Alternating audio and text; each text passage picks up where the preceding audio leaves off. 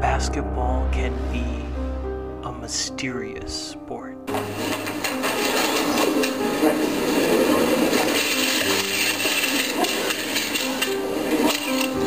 team whose logo is in this envelope will have the first pick in the NBA draft. Watch James. Now wanted a timeout, but too late to get it. And 5 minutes go up on the clock. Overtime here in game one.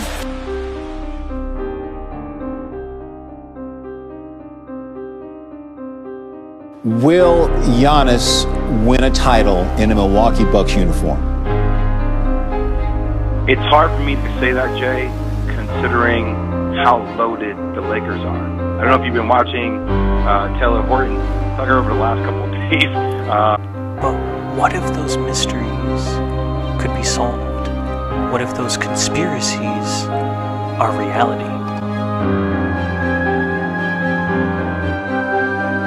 The hoop truth is out there. Can you handle it?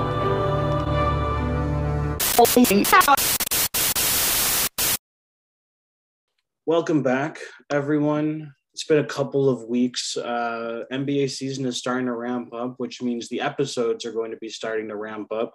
Of course, I always struggle with the introduction because you clicked on the podcast, you know the name, but welcome back to the Hoop Truther podcast. Our guest host, or not our guest host, he's coming in a second. Our co-host, Nick Andre at Nick Andre ATR on Twitter. Give him a follow while he's not here. Couldn't make it. He's in Florida where a lot of shit is going down right now, and he just doesn't have Wi-Fi. So he says he's working on it, might be back tomorrow. We'll be recording an episode as soon as he's available. Our West Coast standings are still in flux right now. We did East Coast a couple weeks back. But for this week, for now, we've had him on, I'm not sure the Hoop Truther podcast, but the previous iteration of this podcast. It's one of the few people that doesn't post like articles, podcasts, but whose opinion that I've been listening to forever on the Milwaukee Bucks. One of the few people from my hometown that I am in somewhat constant communication with, Spencer Michaelis. Brother man, how are you? Welcome back to the show. I'm doing well. How about you? I am doing all right. Thank you for asking. Tomorrow is Columbus Day. I don't think it's like a federal holiday for me to get off work, but it's something happening tomorrow, I guess. We all love Columbus. What brought us here today?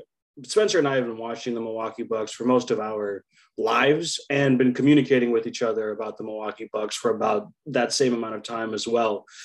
DM on almost a daily basis of any news, NBA-wise, not just Bucks-wise, but we have been discussing them. We've seen them from the trenches, from the mud to where they are now. So we just want to do a Milwaukee Bucks preview with someone that I know is watching the games. I mean, watch Summer League, watching preseason, just like I am, and just go step by step. I think we can start with where we left off last season. Milwaukee Bucks losing the second round in 7 to the Boston Celtics. Not unfamiliar if you're a Bucks fan, even if you're in the Giannis era. And on their home court, 20-point game, not too close, overshadowed by the Suns' implosion in Game 7. Something I'll be forever grateful for. The Suns always coming to the Bucks' need when they need to in the playoffs. And the big storyline, whether you agree with this narrative or not, was Chris Middleton's injury that happened in Game 4 of the Bulls series in the first round. The Bucks were able to go past the Bulls fairly easily from there and just didn't have the creation, secondary or third creator on that team that Chris Middleton has been for a decade now and was during their title run. He said after the team had lost that there was a chance he might have missed a couple of games of the conference finals too, even if they made there. So there was no point of putting Chris out there on the line. And I think it was a mix, and I want to hear your thoughts, Spencer, a mix of both Chris Middleton being gone, of course, but the Bucks offense, much like their defense in the past, has become one-dimensional, especially if you don't have guys that can just do shit, which is the ball don't stop version of basketball. Something you do need, especially in playoffs, someone that just gets you a bucket. I recognize that. Chris Middleton is that for this team, is essentially the only player capable of that. Drew Holiday, if it's like a special kind of fourth quarter, and Bobby Portis in the second and third quarters more so than anything else. That was, to me, it's those two things. We're seeing they're addressing both of them, but let's not talk about that now. Spencer, did you see, even with the Middleton injury, that team outside of a top 5 player in Giannis is lacking in the schematic variation that would make them an elite team in the Eastern Conference? Yeah, and to be honest, I feel like we've been saying that for a long time. Yeah. Even the year they won the championship, I think that was the knock on the Bucks a lot of the year. Obviously, someone like Bobby Portis is somebody who can get played off the floor in any series, even though he's obviously a great scorer and he's a decent defender when he's up against a smaller lineup. But you get a big like Joel Embiid or somebody like that out there, or a Nets team that has Kevin Durant as a forward, like he can't match up with guys like that. Right. But yeah, I mean, last year, Chris goes out, like you mentioned. Drew's probably that other guy in the regular season who you're like, okay, let's give him the ball. He can go get us a bucket. I think in the playoffs, there's probably some fatigue on that side of the ball for him because he is being asked to play full court defense, 45 minutes a game almost. And the offense just hasn't been as consistent. Like if you get regular season Drew and postseason Drew on defense, that's like a top 15 player in the league probably. 100%. But 100%. That's a lot to ask. So I think it was definitely, you see it with Brooke, and then now Serge is his backup. Like it's harder to go small with your big still. Yeah. Nice that they can both spread the floor, but neither of them make shots. Brooke didn't shoot well at all in that Boston series, obviously. Very few did. But right. that was that was the other big thing. There were plenty of open shots to go around. Grayson, who was on fire in that Bulls series, he had plenty of open shots, but it just didn't. It didn't work out that time. I think they could have won that series with or without Chris. I fully agree. That excuse, I don't love that, but I also don't disagree that if they have Chris, I think they win it. I'm of the opinion that if you can win it in 7 without your second best player, you should, and it should be looked at as, if not a failure, a disappointment that you didn't. Like, it's not many years, and the East has only gotten, in my opinion, significantly better since last season, just like the Western Conference. And the Bucks are lined up. Let's go to the roster now. We talked about what was missing last year, and they've done some addressing of it in both the scheme and preseason, as well as on the roster. So let's talk about subtractions. None. If you want to count Dante DiVincenzo as part of the regular season rotation, traded at the trade deadline, that counts as some form of loss. But beyond that, they re-signed Javon Carter to a 1-year deal, Wes Matthews and Serge Ibaka as well. George Hill opts into his player option, and the GOAT Bobby Portis comes back on 4 years, $48 million, something like that. In my opinion, could have easily gotten 15 to 20 on the open market, especially last year. Still my opinion that if you swap him and John Collins right now, he's a better player for Atlanta than John Collins is. That's how good Bobby Portis is, especially in this scheme. If he was in a scheme with a real scorer as a point guard, he would be doing even, 2-time All-Star type shit, I think. And he's my pick for 6th man of the year. But that's everyone that they brought back. Consistency is cool in the NBA if you have a top 5 player. If not, you're going to see some attrition, just like you will see with the Memphis Grizzlies this year, in my opinion. They also added Joe Ingles, who will be back in December or January from a torn ACL. The big offseason get for the Milwaukee Bucks was Joe Ingles, and it makes sense. I want to hear your thoughts. Let's just go to you first, Spencer. I have my own thoughts on Joe Ingles, what he brings to the team, but you were someone that was not overreacting to the Ingles signing immediately on Twitter like certain people on this podcast were. So initial thoughts from you, and then let me hear a little bit about like what his fit with the team is. Do you buy that he's a big get for the Bucks? Yeah. When the news first broke that he was being signed, I'm not going to lie, I kind of assumed it was going to be for a veteran minimum just because he was coming off the injury, probably going to be out for about half the season. When I found out it was the MLE or the taxpayer MLE, I was not thrilled. Right. But as you saw the offseason go on, that everyone was signing for more than that. I mean, Right. Lonnie Walker was a decent sign at that slot, but yeah, other than that, it wasn't really, there weren't many options that were better, I would say. So by the end of the free agency period, I was feeling pretty good about it.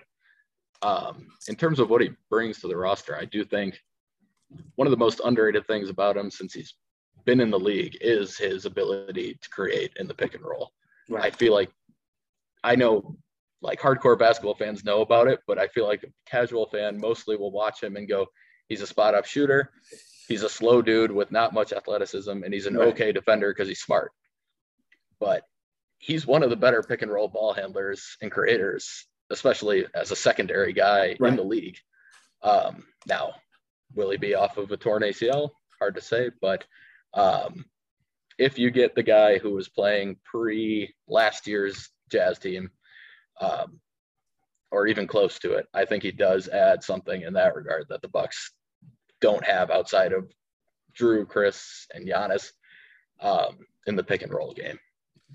The only guy, looking back at the offseason in retrospect after everything, I had the same when it was the full Emily, I was very worried that they were missing out on players that they could have landed for that. It didn't become true, except for one player, and this would not have solved the secondary creation problems for the Milwaukee Bucks at all. They would have had to figure out a trade, likely for Clarkson or something at that point. But 2-year deal, $6 a year with a player option is Bruce Brown's deal in Denver. And I really like I am personally of the opinion that he's a starting shooting guard for a playoff team, if not a contender, especially if you have all-stars next to them. And I think Bruce Brown brings an edge to a team that I just loved Denver's offseason in general. Draft picks or whatever, you can have it, but their offseason and bringing filling a wing room that essentially had no one outside of Aaron Gordon last year, who was more playing a big forward than he was a wing, to add several. I think they did a great job, and I love Bruce Brown. I think he would have been – Bruce Brown is the best we could hope for MarJon is this year, and we'll talk about him in a second. Outside of Joe Ingles, who I agree, people are worried about coming off the ACL. Like you said, if you've watched Ingles in the past, he does not rely on athleticism. He has an old man game, just like Chris Middleton, whose game was unaffected offensively from that torn hamstring that really sapped his athleticism years back. It's the defensive side that I worry about a little bit more. He's a smart defender. He plays angles really well. He knows how to position his body. I'm sure he's going to get some charges for the Milwaukee Bucks, and it's going to be the best defensive talent overall that he's ever played with. He's coming off a team that has Rudy Gobert, of course, but he was probably, outside of Royce O'Neal, your primary wing defender, which is not what you want. But if he's filling the gaps, I think he can play playing lanes pretty well. I think he can stay in front of guys when needed, especially if he's funneling them to Brook or Serge or Giannis. But that's great for the regular season. It sounds great, and the schematic differences, that's cool, but Boston is still they're going to find out whether he can play in isolation or not. There are teams like the Bucks who, for some reason, refuse to find out if weak players are weaker in isolation, like targeting players. The Bucks just don't have a guard beyond Chris that really knows how to take advantage of mismatches like that. But the Celtics, who I think we have to treat as the favorite in the East outside of the Milwaukee Bucks, who just went to the finals, they went through a tumultuous offseason. But I think a lot of the defense is still there, and the level of star talent. But they're going to find out. So we should find out during the regular season or not. Outside of Joe Ingles, really the only addition to the roster is 24th overall pick in the 2022 NBA draft, MarJon Beauchamp, out of the G League Ignite, which is quickly, and I'm still shocked that the NBA, not only just the NBA itself, has always been bad at marketing, but media in general are not hyping up the G League Ignite.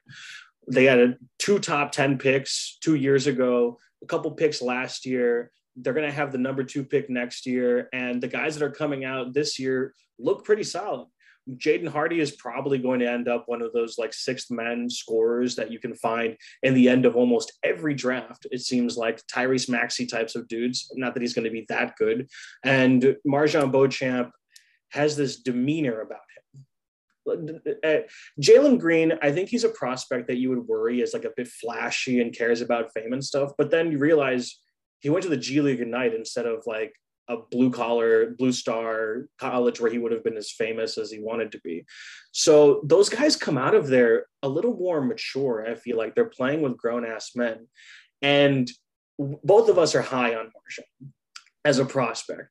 6'6", 7-foot wingspan, and during the draft process said he wanted to emulate two players in the NBA currently, Mikal Bridges and Herb Jones. He certainly has the body prototype for that, and I think he has the drive to become that good. I think I was a little more optimistic on how NBA ready he would be initially than he's shown in the preseason so far, and I've had to temper my excitement just so I don't feel disappointed because he is younger as well, and it's going to take time. So far, in my opinion, the defense is there, both on ball and off ball. He seems like a fuck up guy where he's going to fuck up your offense's play, whether he knows he's doing it or not. He has a nose for the ball. And I think he is going to be an above average rebounder at his position right off the bat. I was hoping the shot would look a little bit better. Catch and shoot. The creation stuff is there, but I have no idea how it translates to the real game. My assumption is always that it simply will not, as it does for a majority of players that come over. And the finishing. Maybe a little bit of Dante DiVincenzo syndrome where his three-point percentage is higher than his at-rim percentage for no reason, and his hands look a little shaky because, truthfully, he looks timid on the court. He does not look comfortable, or even more so than comfortable, confident on the floor.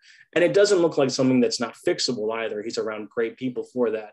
Those are my initial reactions from the preseason. Spencer, anything else that you want to add to the Marjan comparison? In my opinion, right before you talk, on paper, he is who you would start at the two guard in the start with a fully healthy Bucks. He is your two guard if he figures out the fit, in my opinion. But please, let me hear. Yeah, no, I agree with a lot of what you said. Watching the preseason games, I was hoping you'd see a little bit more comfortability on offense. Right. He just looks jumpy. When he catches the ball, he's had a few travels because he's just moving his feet too quick and he's trying to do too much stuff. He's leaving a corner that he shouldn't have left to try and cut. It's all active, like it's good active energy, but it's not how the Bucks operate. And I think that's kind of part of the issue. Everyone knows, if you follow the Bucks closely, they've got the blue tape in the practice on the practice court where they're supposed to be. And there's been, I've noticed a few passes where he was just a couple feet off of it and a guy just threw a pass thinking that's where Marjan is. Right. And he wasn't there and it flew out of bounds. And then you see the vets, they talk to him and they explain it to him. And he seems like he's very, I mean, you can tell he's a good dude. He really seems to care. But yeah, I think so far I was hoping I would see a little bit more on the offensive end. I do think finishing wise, he's going to be better than Adante, just because of the length. And I do think one thing I did notice that I've enjoyed in preseason from summer league, he was taken off with 2 feet every single time in preseason. And I have been noticing a lot of 1 foot jumping on stuff. And I'm a big believer in you got to be able to do both, because if you can only jump off 2 feet, you're going to get stuffed at the rim. You're going to have shots that you just can't get up. And Dante is a 2-foot jumper. He always had that issue. So I'm hoping that's a good sign that he's going to be able to finish in traffic. My bigger concern is that I was kind of hoping he'd be able to at least handle the ball a little bit when he's driving. So far, anybody puts a hand in there and he's losing control or having to pick it up, and that's not a great sign. But I would say that was kind of how Chris looked when he first came into the league. So it's not impossible for somebody to get it's probably more confidence than anything also. I think it is. Yeah. He doesn't strike me as someone that's going to be like he's going to gain confidence. It doesn't seem to be broken. There are people that you see out there and the first second they're on against NBA players, you know, it's not going to happen. And that's not, I don't think, what we're seeing with Marjan. It's a confidence thing. I have noticed when he runs a pick and roll, I mean, half the time it's a turnover, but it does look more comfortable than when he's like waiting for the ball in the corner, you know? Yeah, I'd agree. there's something there. And we're going to see, my actually biggest concern, more than anything with MarJon, is that what leash is he going to have? Yeah, I was going to go that way. Yeah, let's talk about that, because Bud, I actually think the Bucks development system, contrary to tweets this past weekend, is pretty good. It's not Raptors level. It's not Miami level by any fucking means. Like, they are unbelievable at what they do in both scouting and development, both of which the Milwaukee Bucks lack comparison to them. But they develop their guys. We're going to talk about them later. Giannis is an outlier. He could have been drafted to Sacramento and he would have been Boogie Cousins at worst, something like that, you know? Chris, obviously, in this system, we'll talk about Pat when we get down there, but one of, like, outside of superstar talent, one of the craziest jumps that I've seen in NBA playability out of any player. It's so strange. And I think MarJon, like, they chose MarJon with a plan. They've got a shooting coach. Oppenheimer has great success with shot development for players. And I'm sure MarJon will be working with them. They know how to put on mask to a frame with Giannis and guys like that in the past. I think that the guys on the roster are going to help him, especially defensively. He's going to be not only mentored, but out there with two of Drew, Wes, Javon, Giannis, Brooke, Serge at the same time. But maybe it's not going to, maybe he's not going to be Herb Jones this season. And there was a part of me that had some sort of excitement, not that he was a Herb Jones level player, but being around so many wing defenders and in a system, like if Herb Jones was in the Milwaukee Bucks system last season, he would have been second team all defense, let alone the accolades he got last year. And he, left off of the all rookie teams. He would have looked like Tony fucking Allen on the Memphis Grizzlies. So I think with MarJon not having necessarily the talent that Herb has, would be able to do something. But there's the leash. Bud loves his guys. And one of his guys in particular is still on the team, in George Hill. And I think Hill is going to get a ton of run because they need to trade him.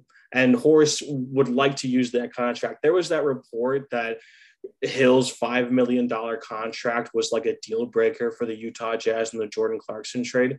If you're listening to that, this is like coming off as me, but you're a genuine moron.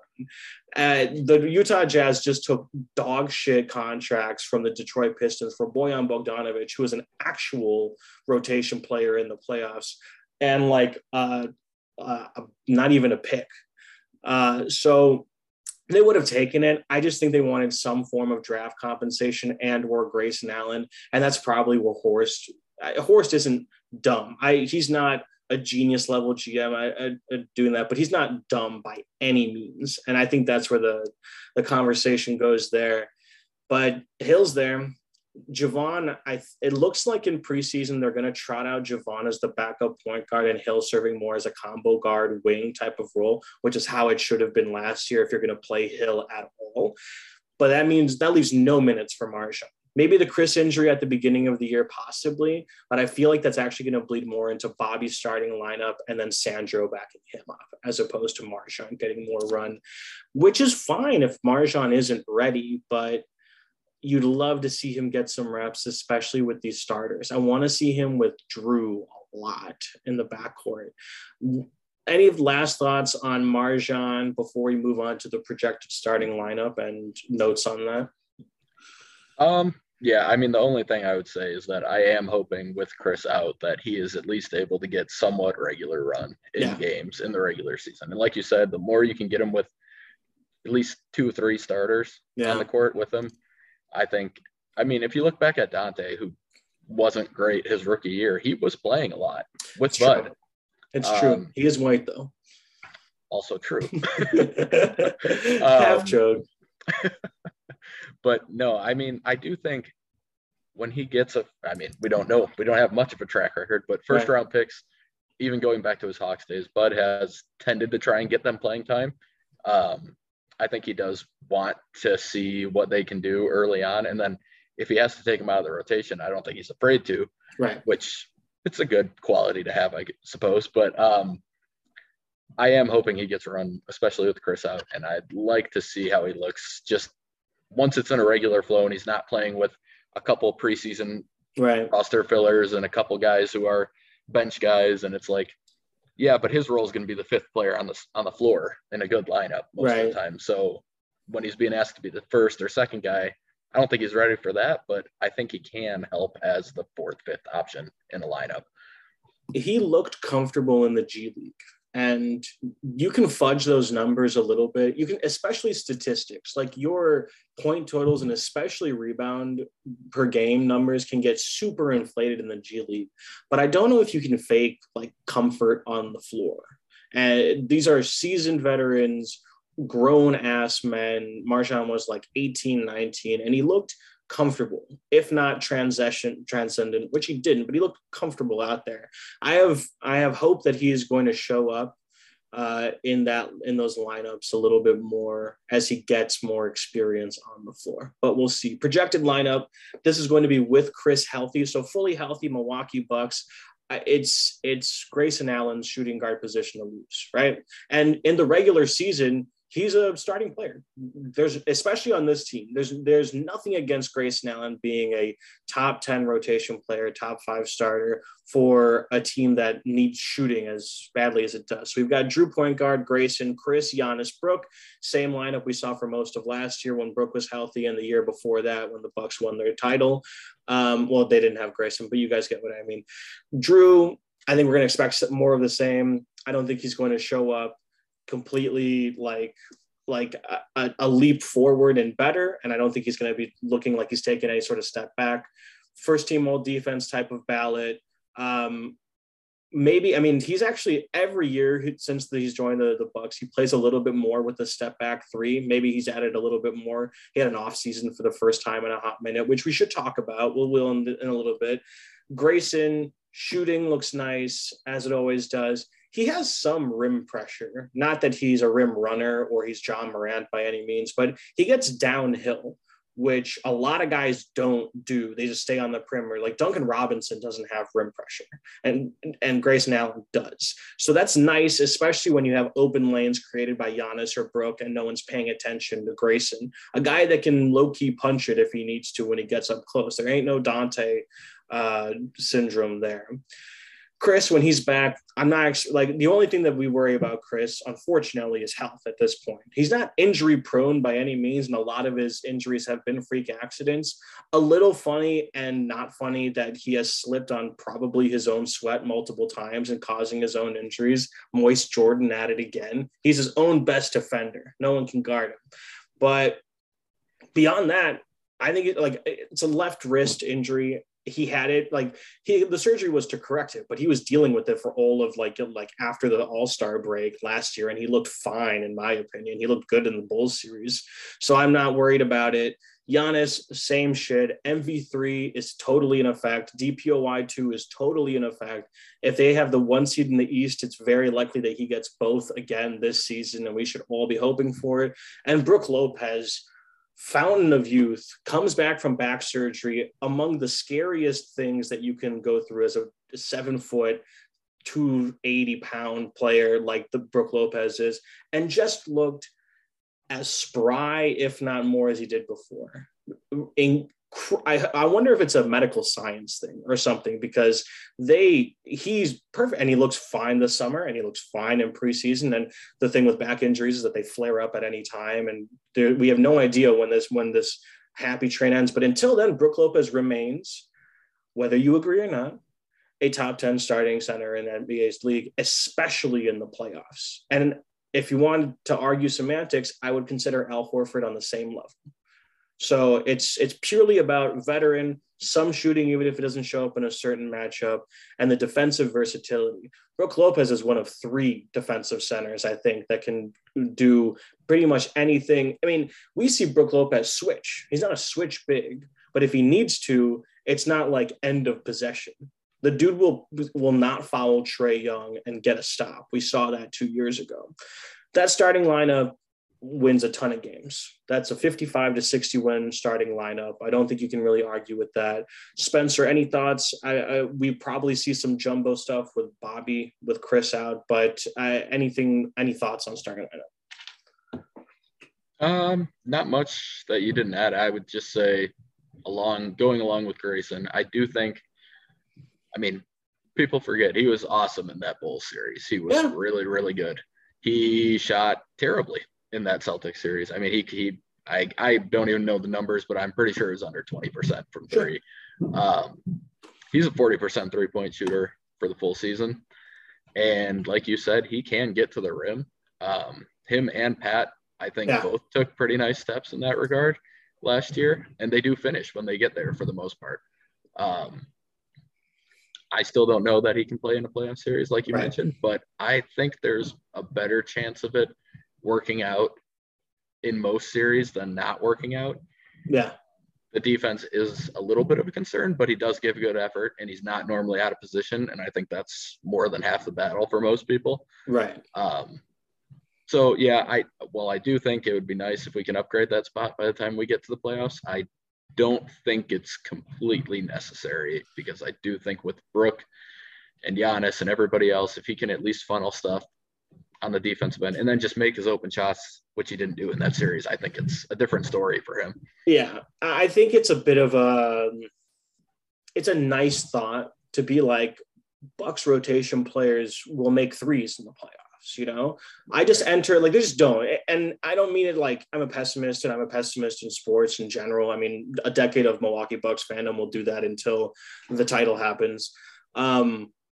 But they just don't. And thank God that our top 5 star is a paint presence, and he doesn't rely on his shooting because for whatever reason, not a single person shoots well in the playoffs for the Milwaukee Bucks. The one exception being the all-father Pat Connaughton, who, by the way, if it wasn't so important to have a wing like him off the bench, would be our starting shooting guard and is the best, like is probably the 5th best player on the team. So just in case you're wondering about that, that's where he should be. Grayson is just more of a shooting guard, and Pat can play the 3 more than he can. Beyond him, they just don't shoot. Bobby will, like, first round and second round, Bobby will hit threes, but after that, he won't. Chris will hit threes, and they will be like the most disgusting threes you've seen in your entire life. He only makes the most contested of threes later in the playoffs, which is similar with Drew. But you're making, like, if you're lucky, you can hit 10 threes in the game. You know, and I just don't think they do for much of it. So it's funny to me when people are like, trade for Jay Crowder, who already doesn't hit his threes in the playoffs, you know, like he's going to suddenly do it for the Bucks. But yeah, if he hits his three, like Grayson has a puncher's chance to be a playoff rotation player, which is more than a lot. Like it's more than Jordan Nwora has. Oh yeah. And a lot of people have thoughts on Jordan Nwora. I think it's a great idea. And they've developed him to the point where he would have been taken in the 40s as opposed to the last couple picks of the draft. But I don't think he has much of a ceiling beyond that, not like anyone else. I think this is naturally going into the bench players. So let's just do that real quick. The 5 guys that are most likely to come off the bench right now are George Hill, Javon Carter, Pat Connaughton, Bobby Portis, and Serge Ibaka. I think Ibaka is a leader for minutes, even though a lot of you know that he didn't get minutes towards the end of last year when Brook came back. They want Giannis to, and I think this is not like a report or anything, I'm sure they want Giannis to play as little center as he has to this year, which is great because we already know how, like we were begging for Giannis at center for so many years, not because it should have been a full-time thing, but because he needed those reps for when it matters. And now he does. You should play around with it when not never do it in the regular season, but you no longer have to do it. So he's used to it. He played it all fucking last year. So that, and then Ingles comes in mid-year to take that. I would imagine he takes either Hills or, God forbid, Javon Carter's minutes, maybe a little bit more, but one of those two likely if they're not moved. Bobby Portis, the 6th Man of the Year campaign is fully live right now, but a chance that I heard something. I don't know if this is, there's a lot of, obviously like ball sack sport type of accounts out there, but even outside of that, everyone wants to like pretend that they have a source too, like be an actual reporter. I saw something that Bobby is going to have the opportunity to earn a permanent role in the starting lineup with the Chris Middleton injury, which wouldn't necessarily surprise me. And I think if you can't solve the shooting guard rule, like the shooting guard thing, then just go jumbo. That's the whole point of having these guys. And I think it masks Bobby's defensive limitations. Only physical, by the way, his intensity and his effort. And he's actually not like, he doesn't make poor decisions on defense all that much either. He just isn't laterally quick at all. And doesn't have much of a vert. It's so funny. So he can't rim protect, or he can do a little bit of switching. Like when the Bucks went to a Bobby at center switch lineup against the Celtics in the second round, it didn't win them any games, but you saw that it had more of an impact than just the advanced drop that they were running with Brooks. So there's something there. And actually that lineup is going to lead into the potential moves on horizon section that we'll do in a little bit. Bench players, the guys that we left out are Ingles and Marjan. There's one more guy that two more guys that we'll talk about, fringe of rotation. But how do you feel about the bench? We can go one by one. George Hill, he said he didn't want to leave on a bad note. That makes super sense. It would have been a positive note if he had retired, but same time, it's a $5 million salary slot that we weren't going to get back. And I do think it's going to be used in a contract. I think he's going to never talk about Milwaukee glowingly in retirement interviews, because it would be the second time that we've traded him, and very likely to a team that has no intention of winning.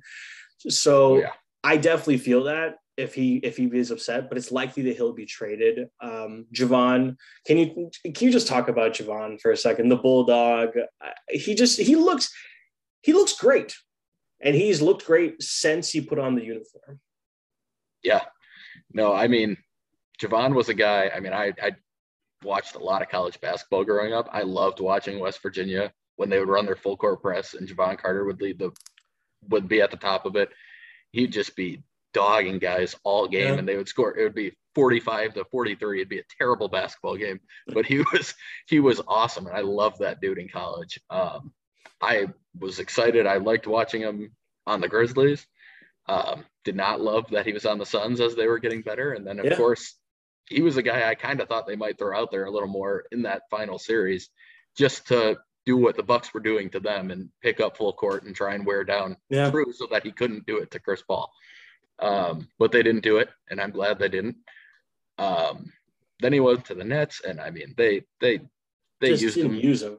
No, they didn't use him right, and they clearly he talked about it a lot when he came over. But the Bucks trusted him and wanted him to do his thing, and the Nets were not like that. He didn't feel that way when he was there. He's just empowered straight up. Yeah. His shot right now looks so consistent and so good. I don't know. It looks like it's going in.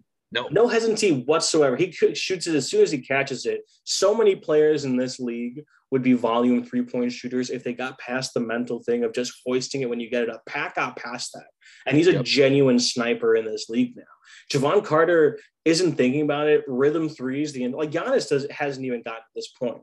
Giannis's 3-point shot has gotten to the point where I think Oppenheimer could have gotten free throws out of Shaq. That's how good Giannis's 3-point shot has gotten since they actually addressed it as his shot. And even still, you see Giannis hesitate in a lot of threes. And catch and shoot threes that he's better off the dribble because he puts himself in a rhythm. It's a James Harden kind of effect. But the catch and shoot, he stops, he adjusts his right foot, his knee goes a little wonky, and then he puts the shot up and it's just a brick, or sometimes an air ball too, or he pump fakes and then he just, goes for the foul shot. But Javon just has done it. He hits multiple threes a game, and he has in every single game since he started.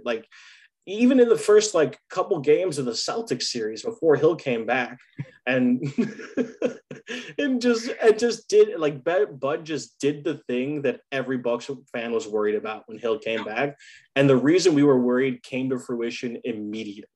It was I can't believe we won a title, man. with a worse backup point guard than George Hill for fucking whatever that. Javon should get more minutes this year. Whether Hill is traded or not, Drew, Javon Carter lineups seem counterintuitive, but if you double up on the intensive pressure and if Javon keeps shooting, it actually doesn't matter, I don't think. we'll see if the shot remains. That's always been the question. As soon as the shot's gone, the shine on Javon Carter will fall a little bit, just as it did with Wes when he started missing his threes. Yeah. Actually, I didn't have Wes listed on here, so we'll talk about him too. Let's just do him next. Wes Matthews, someone who played so well in the playoffs last year that he got his own Nekias Duncan article written, which is like role player Hall of Fame type shit, I think. Wes Matthews is one of the best screen navigators in the game, has some of like the glue on his hands and a nose for the ball. Just a dream of a perimeter defender. And I don't think we're going to lose any of that this year. He keeps in good shape, and he doesn't like, he was an athletic guy, but his athleticism went a long time ago, mainly because he had an Achilles rupture back when that was still a death sentence for NBA players. And then it wasn't, mainly because he got a lot of usage and contract money from the one team that does this every time that guy is available in the Dallas Mavericks. But he has remained relevant. 72 overall in 2K. I still use him because that defense is like an 80 overall. The shot, I think it's like fine. Like it's an average shot at worst, especially if he's in rhythm, catch and shoot. He's not going to hit it in the playoffs, which is fine. I mean, PJ didn't really hit his threes. PJ didn't really take shots in the playoffs, let alone hit them. So if West doesn't, that's totally fine. Probably if against tougher teams like the Celtics, probably deserves to start at the shooting guard slot if you're not doing Pat and if MarJon hasn't developed. And I think Wes, who has been so far in preseason games, he should be MarJon's number one mentor this year. He's got the same body type. They both seem like humble kids from like nice families. So I would, and in the first game when MarJon, as much as we've said he looked lost, he looked even more lost in those first few minutes of NBA action in the preseason. And Wes is the first person to talk to him into the timeout. So can't say enough about Wes Matthews, who wasn't even signed until December of last year and then played 20 minutes of a game in the second round. Pat Connaughton, let's do it right now. Among role players, a Giannis level jump in like NBA playability. 2 months before the 2021 playoffs started, Pat still couldn't stay on the ground for a pump fake, whether it be in the paint or on the perimeter. No defensive discipline, Dante level stuff. And his shot was, at this point, streaky at best. Still had the finishing, though. He always had that. And then the playoffs start, and he just becomes a disciplined defender. All credit to PJ. I think it's a huge role that PJ plays in that run. And then hits like a sniper. And the defense, you become a little bit more settled down. You see some of the elites do it. I think you can keep that around. But the shot just remained. He's the best volume shooter on the Bucks that can be in the playoff rotation outside of Chris Middleton, who is a top 20 player. Let's keep it fucking real, guys. Pat Connaughton, man, the gentrification sensation. And I think he's doing some more affordable housing stuff with his next project. So maybe he's opening up for it. And Spencer, you've been watching for a long time, longer than I have, and you've been paying attention to the NBA at the level that you and I both do for longer than I have. Have you seen, do you have a comparison for the Pat Connaughton jump? Wow. Not in Bucks terms, for sure. Yeah. No, I mean, there's guys who obviously, even someone like Joe Ingles, to be honest, he was undrafted. He was a late second or something if he was like Pat. I think he was undrafted on multiple training camps, including the Lob City Clippers, who needed a wing more than anyone else in the league at that point. I remember that specifically. Yeah, he would have been perfect on that roster. I think Pat Bev is similar, probably. PJ even, honestly. PJ. Going overseas. Yeah. But in season, so weird. No, anybody who had ever seen me tweet about Pat Connaughton prior to the last couple months of 2 years ago, you would have thought I was his biggest hater in the world, and I probably was. I could not stand Pat. I don't like people who are undisciplined defenders like you talked about. That dude would run from one corner of the court to try and block a shot on the other block. Yeah. And he couldn't be close. His guy's left wide open in the corner, and it was so frustrating. And then if he did get to his guy, he jumped over him. I mean, it was – I couldn't stand the guy. And he was an inconsistent shooter. Then he has the playoff run, and I mean, I love Pat Connaughton. He's one of my favorite Bucks. I love him, dude. Like he took a nice contract for Milwaukee a couple times. I mean, the first time I thought it was a terrible contract. Yes. Well, the first time they botched the contract, remember? They gave them different terms. They just realized it wasn't a legal contract at all. So they had to give him more money because they got it wrong.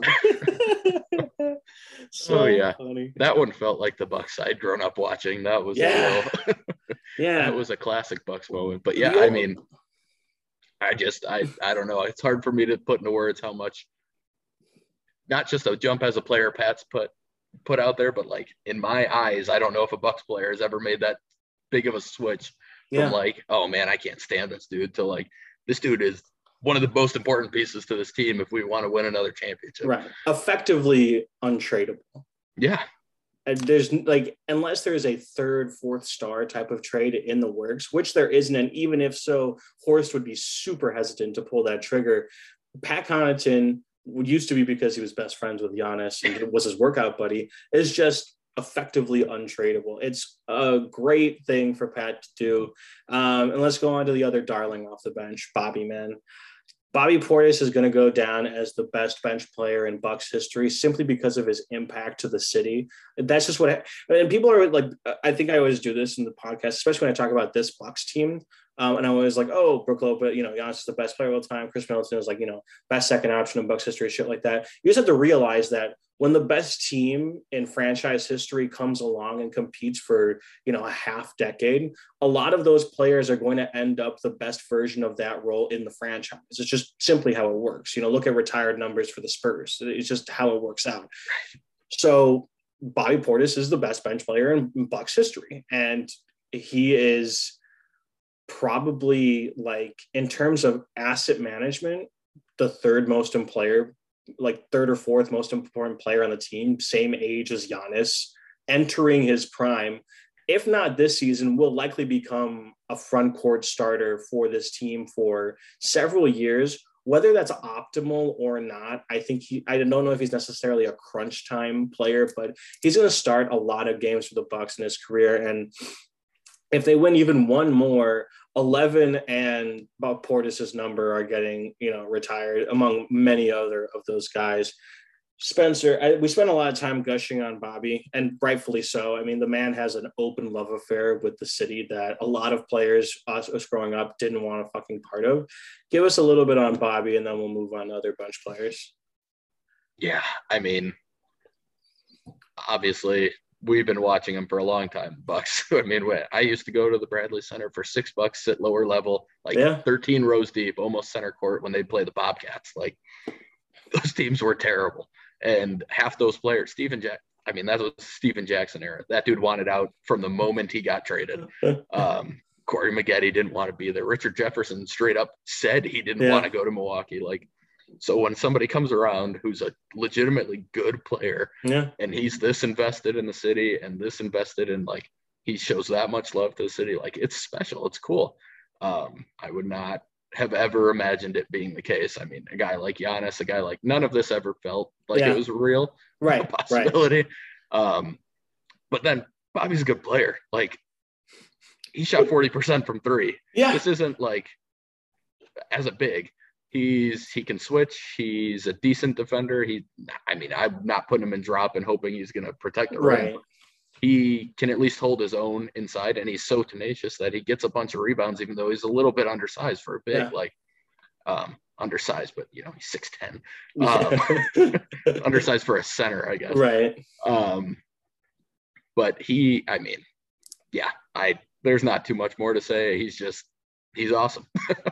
A genuine 3-level scorer at center, which is super rare. The 3-pointer is there and the inside is there, and more people than we want to admit have that level of game as a big man. But he just hits middies. not tween hezzy middies, but he will look at you. He will look at you in your eyes and just take the midi. If he doesn't feel like you're close enough, he does it. And honestly, he hits that shit. He's pretty shot. Post moves. Yeah. No, that mid-range shot sometimes looks, it's like you can't block it. The way he shoots the ball, it's kind of, I mean, it's not Larry Bird, but it's kind of Larry Birdish, where it's so far behind his head and the release point's so high that like nobody can block it. And he's super confident in shooting it with a guy right in his eye. Like it doesn't faze him at all. Yeah. And his tenacity leads to him doing partially his own thing on offense. And you saw it the second that he came in, he posted dudes and took mid-rangers, which Bud had effectively taken out of the offense. And it hurt the offense a lot. It was one-dimensional.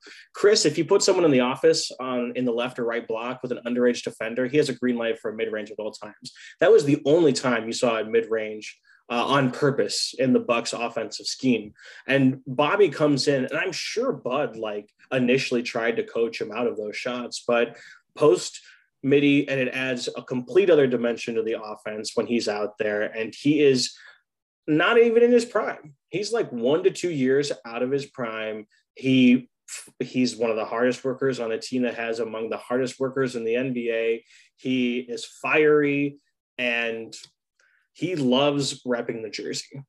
Hoping to see a lot more of Bobby this year. I miss him watching him play more than a lot of these guys. So I watched Serge Ibaka. Okay. It was Serge Ibaka we have history with. The Raptors Eastern Conference Finals, where he was a significant part of that title-winning defense. And the Bucks brought him in last year for, I would say, in retrospect, a B deal. B minus, B plus, however you feel about either player. But Serge Ibaka and 2 first-round picks for a player that was essentially already traded by the Bucks, who everyone knew wanted to be moved, and then was just not retained by the player that acquired him. So I don't feel like, I think we're either going to see Dante's last year as a rotation player in the NBA or his best year as a rotation player. Well, Golden State is the perfect situation for him, just as it was for Gary Payton II. He is going to fill that role. That's what they've brought him in to do.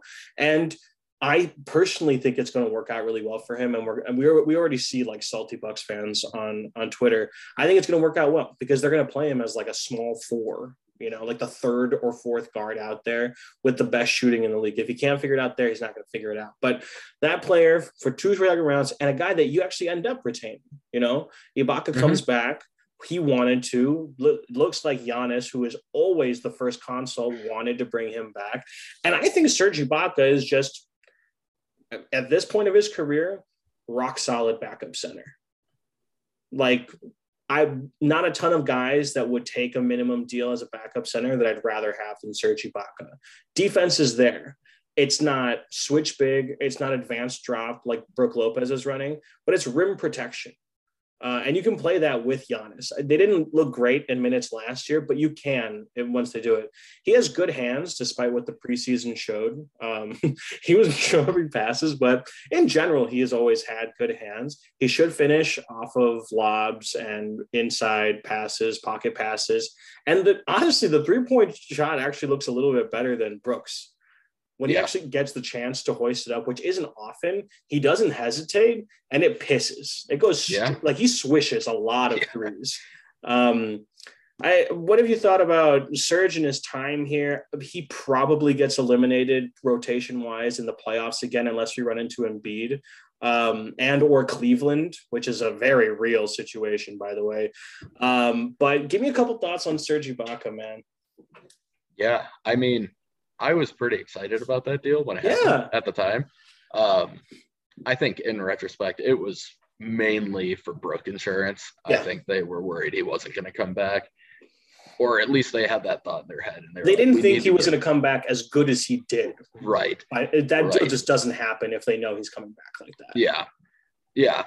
And I thought his early minutes when Brook still was out looked okay. They weren't great. They weren't fantastic or anything, but once he was sitting the bench pretty consistently and then he was getting inconsistent minutes and he was coming in with no rhythm, he looked bad at that point. Yeah. But a lot of fouls.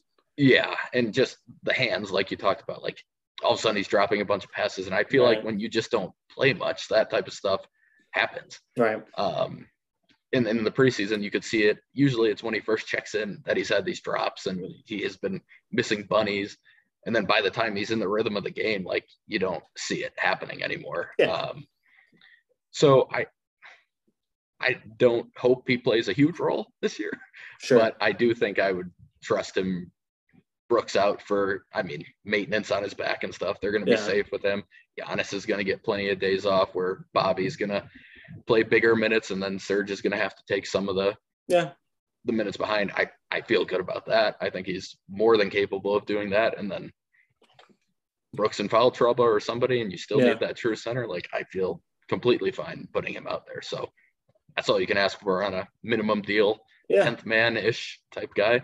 10th man-ish guy for sure. Mature competitor too. Like, if Brooke got injured for a playoff game and it wasn't like Jokic, I would feel pretty confident in Ibaka getting 10-15. And for the record, I think this is important to note. It's a system thing. The Bucks have a lot of size. They're not relying on Serge Ibaka to be their big, like the Clippers asked a lot of time. And I think, and this is something I just want to, this is just agenda stuff that I'm spitting out. But if an elite team, like an actual NBA team, like the Warriors or someone, picked up Marc Gasol, I still think he would be an effective backup in this league. He just ended up in the worst situation for a center when he was on the Lakers, and that sort of ran him from the NBA. But like before we picked up Ibaka, I actually had my eyes on Gasol a little bit. Yeah, I think that was a rumor at one point, actually, that the Bucks were looking at Marc Gasol for a little bit, but then the Ibaka trade happened, and that didn't happen. Yeah, and if the Ibaka trade happens like 2 months before that, and he starts at center for a lot of games, like the timing unfortunately happened where it was like weeks before Brooke would come back. Right. If it had happened a few months before that, he probably looks a lot better and that trade gets a lot more traction. But those are the bench players that we see right now getting minutes for sure. Those 6 players, it's an 11-man rotation, which is hard to crack. The guys there are 3. There's Jordan Nwora, who is back on a 2-year, $6.2 million contract. The Bucks staff has a lot of belief in Jordan Nwora, and they have tried to make Jordan Nwora a thing happen for 2 straight seasons. He gets a lot of minutes. He has more natural scoring ability than maybe 3 guys on the roster. And he's 6'8", so I definitely understand, maybe it's like 6'5" or something. And I definitely understand that combination means you want to try things. At this point, I just don't see him becoming a rotation level player for a team that wins 50 or more games. If he is on, honestly, the Kings with their weird ensemble of playmaking and wings, we always give them our leftovers, but Nwora probably makes sense on a team like that, or a team like Philly that has almost no creation outside of the few guys that they have. But with the Bucks, it's just not going to work out, at least right now. Again, just like Pat Connaughton, you never fucking know. But I doubt it. The other one, before we get back to we already talked about MarJon. MarJon is going to be fighting for minutes. Hopefully he's a part of like an 8 to 10 minute rotation all right away. But if not, he's probably going to be fighting for minutes before after Chris Middleton comes back from injury. We already talked a lot about him, so we can move on. I have this in the notes, I already mentioned it. Theoretically, the version of MarJon that we think he is the starting shooting guard. Hopefully he gets there. And then there's Sandro. Mamu Kelashvili, big man, coming off of a nice Eurobasket tournament for Georgia.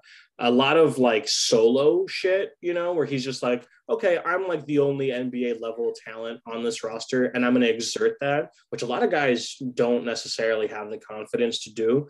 I have a feeling that it hasn't meant anything yet, but the Bucks staff should feel very confident in themselves and proud and how far Sandro has come so far. I remember when we spoke when the pick happened, and he's in the Big Ten, Big East. I don't watch college. So you got like, because he played for Seton Hall, right? Mm-hmm. If you watch Madison, you see Seton Hall a decent amount of time, UW, Wisconsin, Madison. And you said right away, Sandro, good touch for his size, with no idea about anything else. But that's worth like a 50-something pick that he was. Since then, the touch has shown it hasn't extended to the three-point line. He hits threes, but it's very streaky. The post is great, but what we're seeing right now is coast to coast. He takes rebounds and he goes down. He learned that from Giannis. I'm certain about it. And he looks, I mean, he's like 6'10", like he's huge. Bobby can't do that. No. And he's going down, scoring on dudes, showing really nice finishing. Like he's a very good finisher, even when he doesn't dunk it. I have no idea what Sandro is, and I don't think he's in line for big minutes this year, barring an unfortunate injury.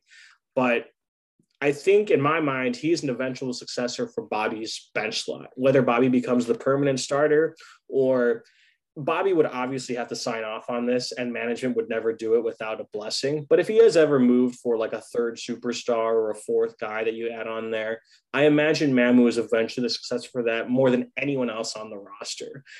What are your thoughts on his development? What kind of player do you think he can still be? How old is he? 24, 23?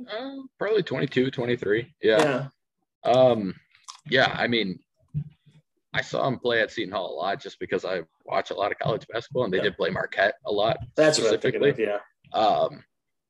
But he had surprising handle even in college. Like it was always, they kind of played him as their point forward at Seton Hall.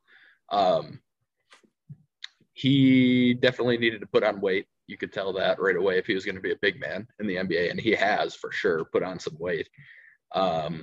He's got decent vision. He knows when to pass the ball out of the post and stuff. So I always enjoyed that from a big man. I do think the three-point shot's coming. He hit him well in Summer League. He hit him in Eurobasket. He rarely has bad misses, which I think is usually a pretty good sign. But he, I don't know. I kind of feel like the lack of rim protection is always going to be a really tough thing for him. Yeah. He has a pretty small wingspan for his size, and you can kind of see it. He gets scored over pretty easily by most big men. I see a lot of guards finish over him when they're gunning to the basket too. It's similar with Bobby. Yeah. My thought with him, honestly, is that I'd really like him to learn from Ingles. I kind of think that he's more a 4. I don't think he can ever be a 5, not even a Bobby type 5. Sure. I actually think he could hold his own as a big 3 though. Like as he gets older. Markkanen type of vibes. A little bit, yeah. He moves decently laterally. It's better than like Bobby. It's not great.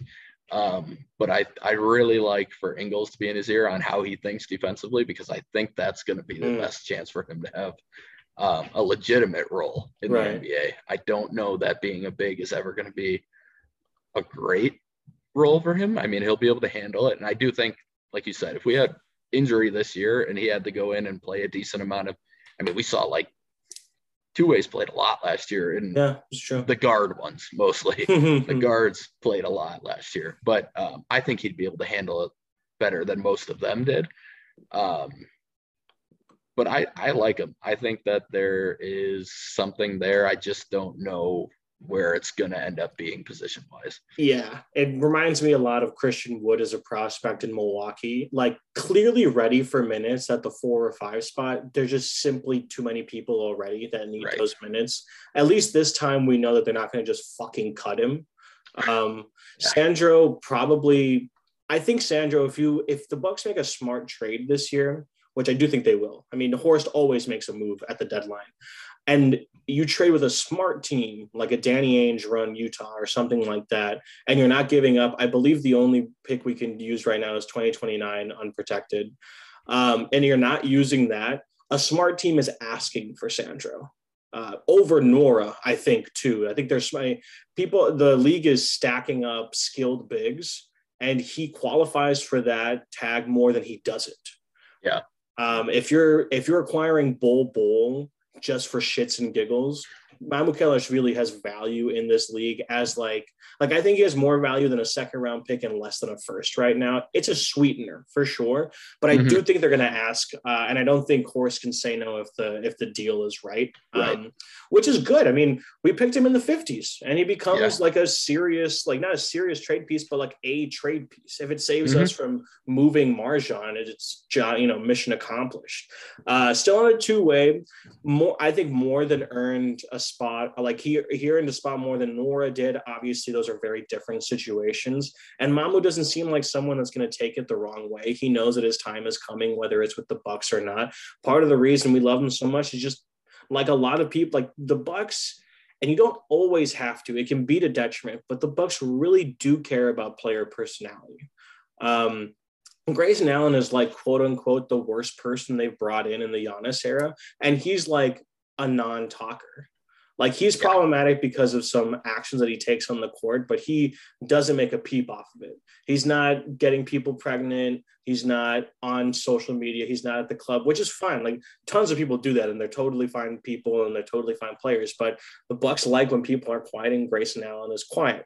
And Mamu is just like that. He has very good relationships with Drew. If you watch the All Access videos, he has a connection with a lot of these guys, and I think a little bit of international flair is something. I think that's a big reason of why Serge Ibaka was brought back in. I think they really value people with European backgrounds, especially defensively.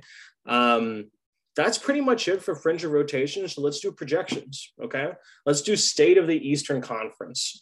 It's a lot better than last year. Okay.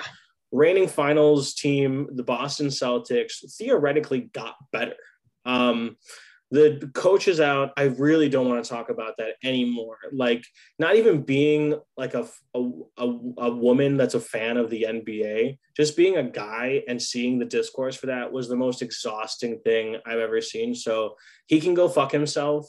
And the current coach might have to go fuck himself too, based off the stuff that we've read.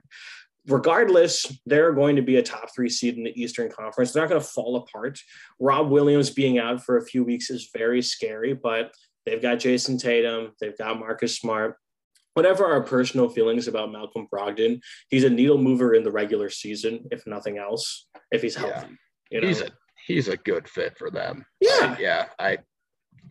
That's like the last place I would have wanted him to go as a Bucks fan, to be honest. So super fair. I don't love that, but he's a good fit for them.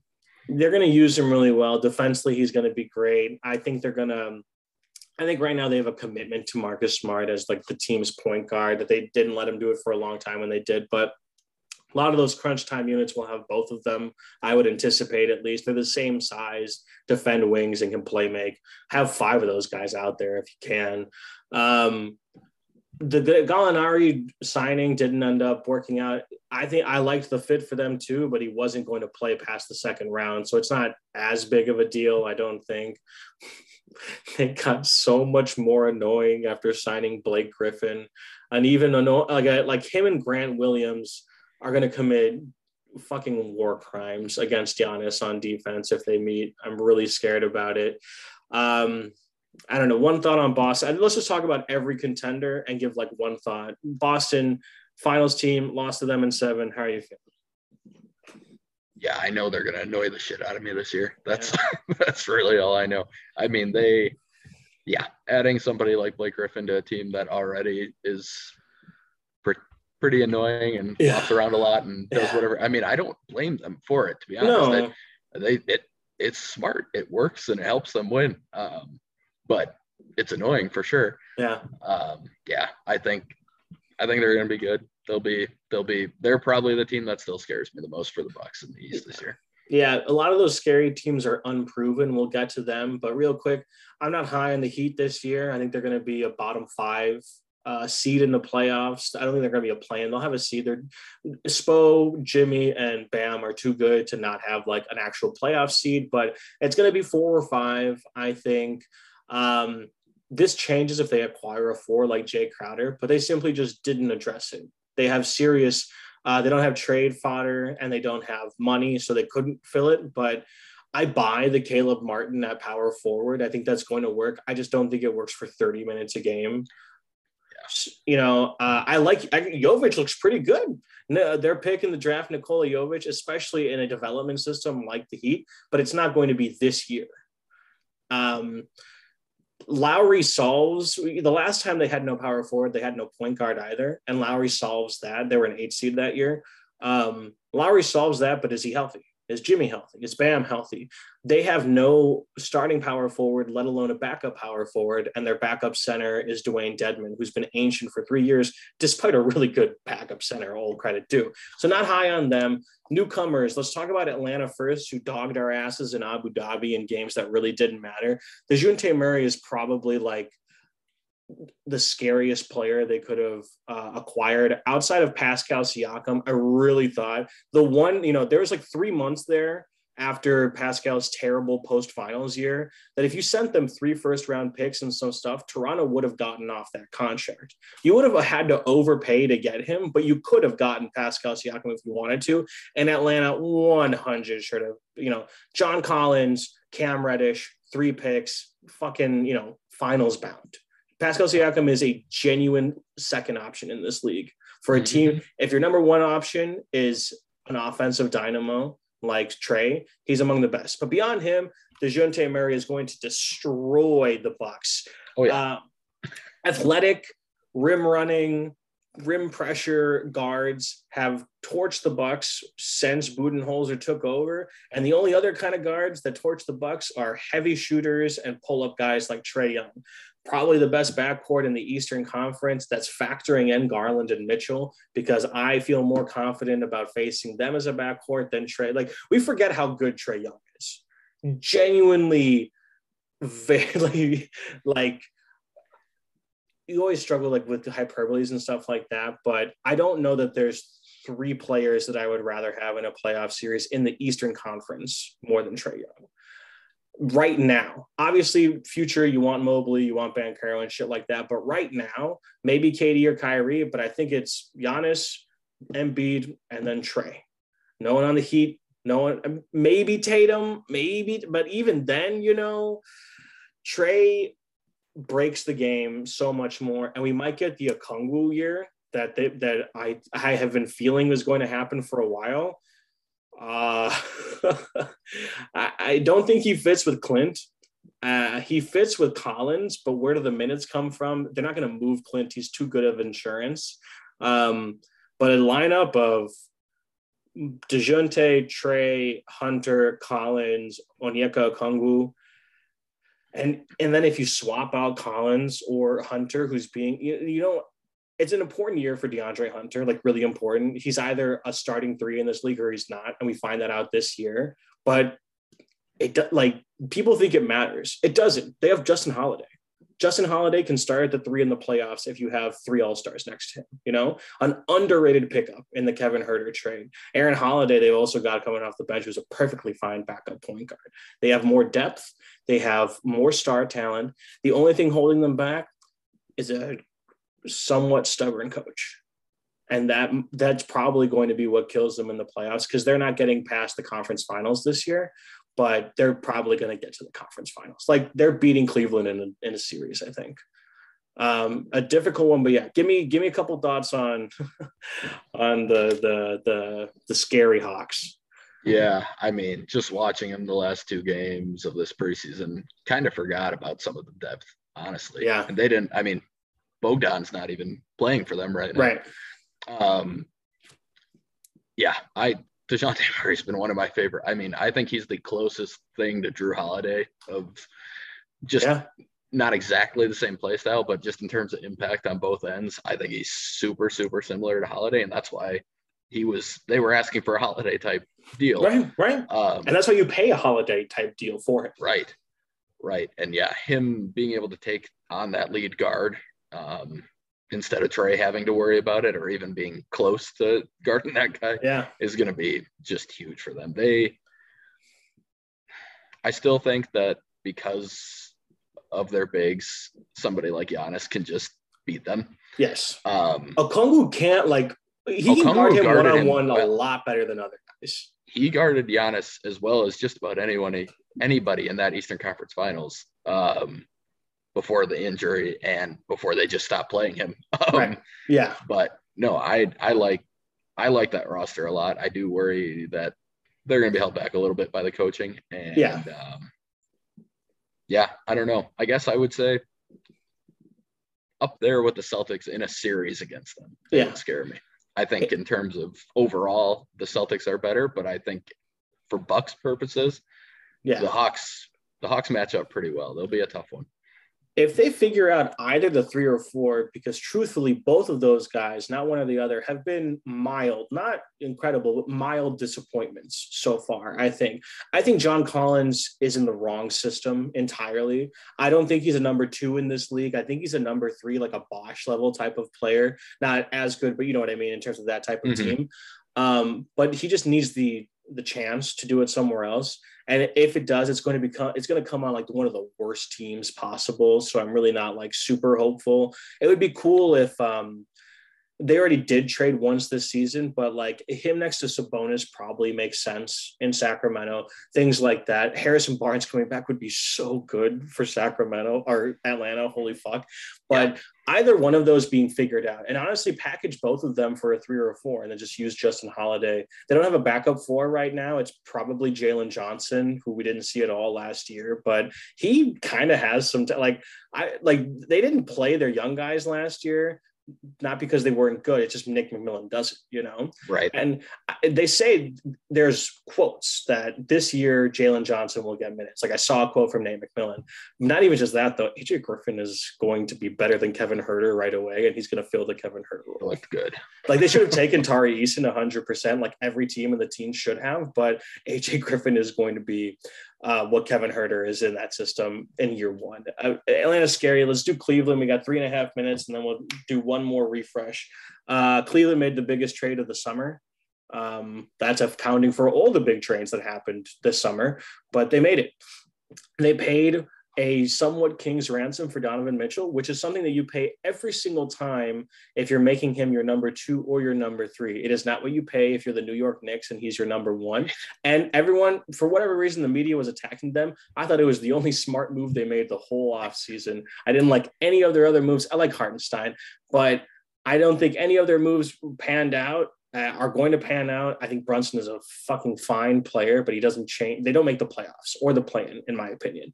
And not trading for Mitchell, awesome. Good for them, man, because that would have made them so much worse off in the long run. In Cleveland, though, Darius Garland is super underrated for what he is. The league is teeming with young guards right now, and he's among the very best of them. Probably the best young guard in the East outside of LaMelo Ball, who is doomed in Charlotte. We're not even going to talk about them. Garland, Donovan Mitchell, who is 6'1", but is probably the biggest 6'1" guy in the league. He's got a huge wingspan. He's very sturdy and strong, and we didn't cover this with DeJounte, but everyone says they don't defend. It doesn't matter. Like, as much as you want these guys to defend in the regular season, they don't have to. Our guys, like Drew, doesn't defend near the level that he does in the playoffs in the regular season. People are saying DeJounte hasn't been a level, like his defense has been underrated since he started scoring 20 points a game. Just wait until he tastes a game that fucking matters. I promise you he's going to do shit. Donovan Mitchell is a legitimate all-star. He'll probably be an Eastern all-star. The 3 is a question mark. We'll go back to that. Mobley is going to be, I don't really know how to describe it, but he's going to be a Giannis defender. Like, there's going to be very soon in the NBA where we had none, you're going to have less than a handful, 5 people that can guard Giannis one-on-one, which is a lot more than there used to be. And that's scary. And Cleveland has one, Evan Mobley. And Mobley has some offensive game too. He claps that thing too. Then you got Jarrett Allen, who's just the best non-shooting big man in the game, probably.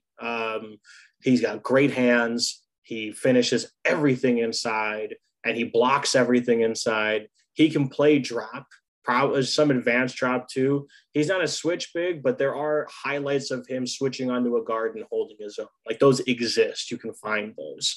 Those 4 are the best 4 in the East, no? Those 4 are the best 4 in the East. Oh, teams? Like or that 4 group of 4 players. There's no team with a group of 4 that's better than that. Yeah, Yeah. I'd agree with that. Before we talk about our own thoughts on who's going to start at the 3 for them, those 4 players, each one, if you have multiple thoughts on them, go. Yeah, I love Garland. I loved him in the draft that year. Yeah. He didn't have that great of a rookie year, but I think he tore his ACL too, right? That may second have year. happened. I think that was it. I can't remember which year it was. It took him a little bit of time before people started seeing what he was capable of. Yeah. A lot of people obviously preferred Sexton for a while there, but I think they made the right choice.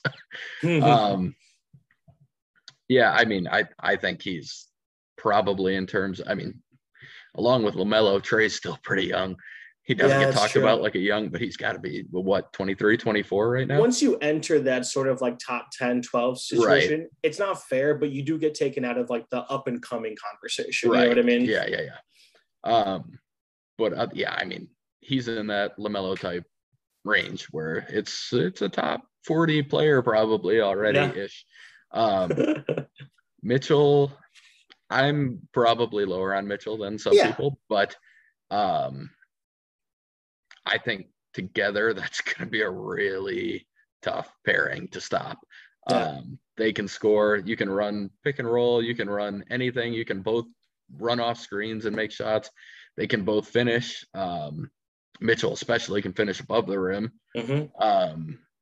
So that'll be a fun pairing. I thought that Conley and him were going to be fun together. I know that these two are going to be really fun together. Yeah. And that had more to do with Conley than it did with Mitchell. Yeah, he just regressed. Yeah. But Mobley, I mean, that dude he's a stud. Yeah, dude. I like Cade Cunningham a lot, and I at the time would have picked him first, and Mobley would have been second. I think if I were redrafting, I would go the opposite. Sure. And that's not a knock on Cunningham at all. I think Mobley can be Kevin Garnett-esque. Yeah. That's not out of the question. Not Thon Maker. But he can be that type of player. He's going to still have to add weight, but he's just incredible on the defensive end, makes shots from all 3 levels. And I think especially he's going to make threes even more as he goes on. And then, Alan, you nailed it. I mean, he's really good, and I'm really glad he's not on the Nets. I'm really glad he wasn't on the Nets in that series against the Nets. But they're good. They're so good. And I love, by the way, I give the flowers every chance I can. JB Bickerstaff, man. I hope he doesn't get the Brett Brown treatment where they go to the playoffs, they lose in like the second round. They're like, we need Mike D'Antoni or some bullshit, you know? And I think Bickerstaff has a lot of goodwill with that franchise. He's a nepotism baby, but he's been working for it for a long time. Like he put in his due as much as he should have and got the opportunity to coach a dog shit Cleveland team with no prospect. Like Colin Sexton was like the shining player on there. We just saw him get moved as like 1/8 of a package for an actual NBA All-Star. And I love Sexton, by the way. That's nothing against him. I think half the league could start him right now, including playoff teams, including the Bucks, by the way. You and I talked about him for a second there. Yeah, he could, if he was our 2, he'd be the successor to Drew's throne at that point, which that's what we're looking for. We're going to talk about that in a second. Let's talk about the other ones. I don't take either of Brooklyn or Philly seriously.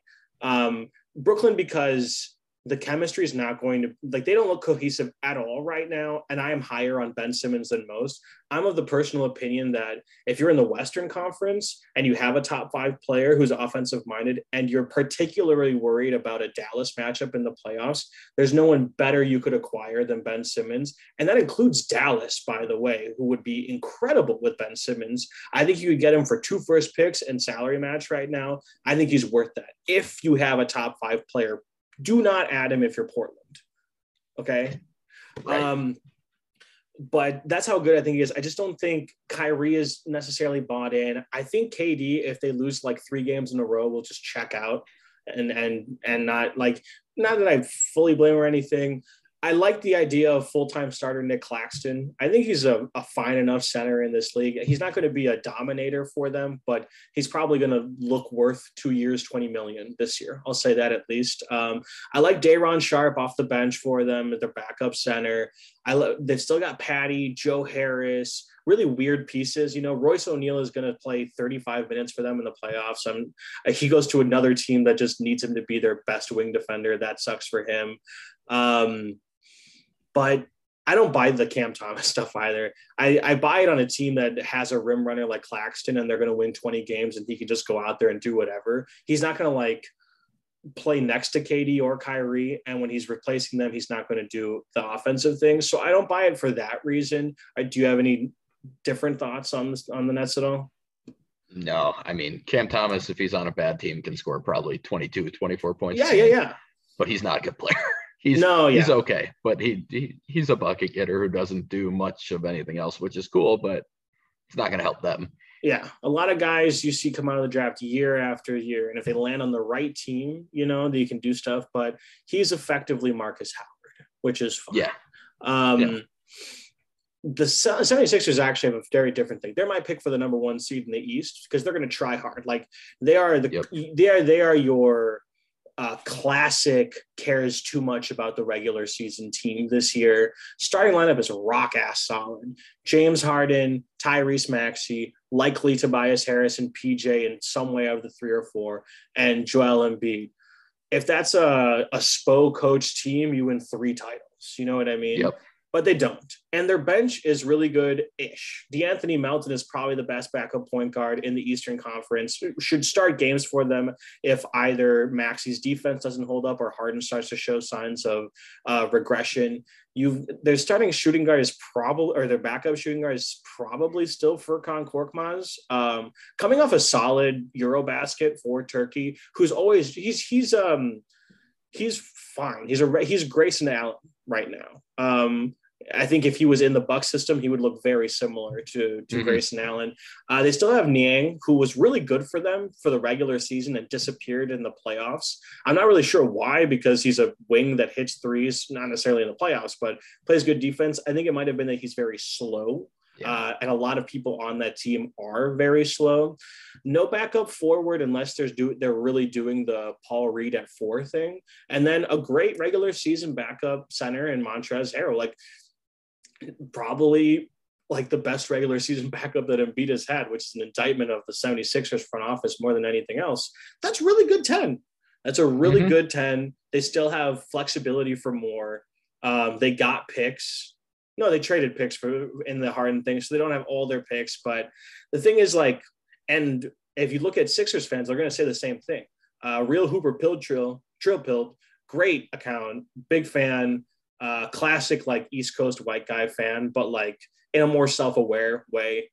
He'll tell you they're going to lose in the second round, or they're going to lose to an 8 seed that's up and coming. It's their script has been written. Unfortunately, if they get the 1 seed, Embiid gets his first MVP, that's nice. But beyond that, the entire thing has been scripted.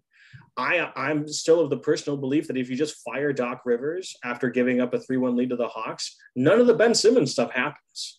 And maybe you still do move him, but you have a lot more value right away. Doc Rivers, and I'll say this one time just to make it clear. As far as people, and we've been reminded multiple times this offseason that NBA coaches, not just players, are sometimes just not good people. They've got a lot of red in their ledger and they probably shouldn't have this opportunity. Doc Rivers seems to be, by all accounts, a good man of faith, whether that matters to you or not. The worst thing on his ledger is accidentally liking porn on Twitter, which is something I do on purpose all the time. So it really doesn't matter on that. That being said, I simply don't think he should have a job, or coach he's a great get you to the playoffs guy. If you're a team, the Kings would have loved to hire Doc Rivers, or a team like that. But once you're past that, you need somebody else. And Philly hasn't figured it out. And that's personally why I don't take them seriously at all. On paper, best roster 1 through 10 in the East, and it's not going to matter at all. Any last thoughts on Philly before we move on? No, I mean, Doc Doc was perfect for that Clippers team that didn't have anybody right before they brought in everybody. Right. But he got them to an 8 seed or whatever he did. But like, teams will play hard for him, but he's just they'll play hard for him until he throws it. Like, he throws a lot of people under the bus, you know. He does. Like, Budenholzer, by all accounts, has fucked up in the playoffs to the level that Doc does too. And you'll never hear him talk about anyone but himself. Even if you don't feel that Bud is actually taking responsibility, because sometimes it feels like he just says that because he's supposed to. He's not just saying like, guys quit on me, which Doc does all the time. Yeah. So weird. Yeah. It's not my fault. They just weren't playing for me. For me, it's so let's talk about this projection right now. I got them as a 3 seed, the Bucks. Probably 3 seed is a good target. Chris is going to miss some time, and after that, he's going to be a little rusty. It's a wrist injury, and that's going to play into the win-loss. But we have good depth. I don't really see slippage beyond injuries much more than that. And right now, they're probably still my pick for the finals. It's really hard to bet against them. Fully healthy them last year probably make it, even as a flawed team, and they're a flawed team this year. Disagree with any of that? No. Yeah. I would have them 3. Things go poorly, 4 at the probably floor. Yeah. Barring a Giannis major injury, that's knock on wood. But other than that, if it's relatively healthy, I can't see lower than 4. I'd kind of be surprised by a 1 just because they do take the regular season far less seriously now. And 2 through 4 wouldn't shock me anywhere there. And once you get, the thing with the West is the West has better teams, I think, in terms of like actual contenders, but the contenders in the West are tailored to the West. They don't have people for Giannis. The Suns can't guard Giannis. The Clippers are very intriguing. That's my pick for the finals is Bucks Clippers. Very intriguing, and I think their 5-out defense would be effective against the Bucks. But Giannis still averages 35 in that series, whether they win or lose. The only team that actually has equipped is the Lakers, who aren't going to sniff the finals, you know. And even then, Giannis looks at AD like he's Joe Ingles. It really doesn't matter. I'm really not worried about anyone in the Western Conference right now, should they make it to the finals. So if the Bucks do, that's probably a really good chance for their getting a second title. Non-personnel changes, and then we're going to do potential moves, and that's basically what we're going to wrap up, okay? Non-personnel changes, we saw differences in the preseason so far. Enough of a change that Budenholzer was treating it as a secret. He really didn't want to tell the press about it, which honestly, I would have probably preferred that too, you know, but they're limiting open threes, specifically corner threes, a little bit more. And that is going to have consequences to their paint presence, but it's not about changing your scheme entirely. It's about tweaking it in the regular season. So if you have to commit to it for 6 minutes max in the playoffs, you can, and you can effectively. The last time the Bucks did this, they won the title. Almost entirely because of their switch defense being able to be turned on. The offense also has a little bit of off-ball action. Fucking hallelujah. Like, guys are moving off of ball in general on the offense. And that takes us ceiling-wise to an entire whole level if they commit to it. They don't always commit to that stuff. I saw a tweet because I didn't watch the last Hawks game and I haven't had time to go back. I have League Pass so I can watch it. Someone told me the first Spain pick and roll of Bud's tenure was run during that game. Hallelujah. So even if the personnel doesn't change, and even I think you and I both think the personnel will change at some point in the season with a trade or a buyout market. Even if not, the Bucks are clearly approaching the season differently, and they didn't have to. They could have chalked it up to Chris being injured. A lot of people did. And they did like kind of run it back, but it's clear they're not running it back with their scheme as well. They don't want it to get stale. So many teams this year are running it back, and it's going to end up hurting them. The Warriors are going to be worse in both the regular season and the playoffs. The Grizzlies, I feel the exact same way about it. While the teams with fresh blood, like the Timberwolves, I think will strongly benefit from their changes. Let's see if Memphis or Golden State changes anything in their schematics, but I highly doubt it. The Bucks are. Spencer, you've been watching these games and tweeting about them. I mentioned some of the more vague. You know, I'm not an X's and O's genius by any means. Have you noticed anything else or would you want to expand on the differences that I mentioned? Offensively, I haven't noticed anything super specific, but like you said, I think there is a genuine effort to make something happen on the other end. So that really, it's honestly been as simple as like set a down screen and get somebody moving on the other side. Run pick and roll in general. Yeah. You know, I mean, literally, like you got your 3 guys on one side and you got 2 on the other. Have them do something on the other side so that those guys can't just stare at the ball. Right. And be ready to help and be ready to jump a lane. Like keep them occupied enough where they can't just do whatever they want on that side. So there has definitely been some of that, and that's nice to see. I hope that it carries over. And then defensively, honestly, like the first 10 games of Bud's career here, that was kind of how they operated. They didn't leave the 3-point shooters. They tried to push a guy to a mid-range pull-up, and they were trying to contest from behind. And the guys from the wings weren't leaving to contest or to help on that stuff. It was just trying to feed them to like the elbows and to make contested mid-range shots. And a team like the Hawks is not the best team to be trying it against. I mean, it's not. They should be doing it now in the preseason, but in general, they're a bad matchup for it because Trey can floater you to death. Yeah. And DeJounte is a mid-range killer. He's one of the best in the league beyond. I mean, he's a Chris Middleton level mid-range shooter. So those guys are going to tear it apart either way, honestly. They're going to make threes. They're going to make mid-range shots, to be honest. I'd rather still have them pull up from mid-range and hope that that's where they have the struggles. Now, you still have to stop them from getting inside. But that's where Brook and Giannis being 2 of the best rim defenders in the entire league come in. I mean, I think it is as simple as like sometimes you just have to trust them to do the job, and you don't need to be that secondary guy there because it just opens up something else, and just let them do what they're really good at. Yeah, 100%. And with Atlanta, they have mid-range killers, but their interior guys are average at best. Clint Capella has fine hands, but he's not doing it. Like if he gets pressure, he misses bunnies. John Collins can dunk anything, but if he chooses not to dunk it, it's a genuine question mark. And Okongwu, we still don't know if he has hands. He can catch lobs, but we don't know if he has actual hands. His entire purpose is defensive, and he more than makes up his purpose on that end. But they don't have the interior finishing that I think would benefit the Bucks in that series. You mentioned off-ball action. This is one of the biggest positive we've seen out of MarJon is his cutting tendencies. Catching the ball and going to the rim is a question mark, but cutting in general, he is good at that. He knows when to and where to cut to. And I think if he gets more reps with Giannis in the post, there's going to be a lot of connections there because he had some with Dante. Dante was pretty effective at that too.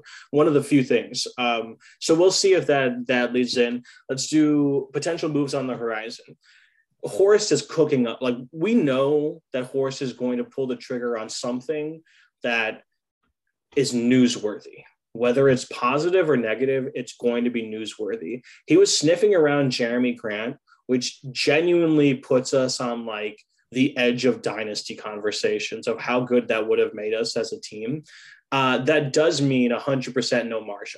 On draft night, he would have traded MarJon, which is fine. I mean, you have to, we have no idea. We would have never fallen in love with MarJon because the draft, it would have happened whenever the Blazers trade happened. It probably would have happened shortly after that, that makes it. There's rumors from Zach Lopez from a couple of days ago I was reading, they were sniffing around on Bojan, not Jordan Clarkson for a second there.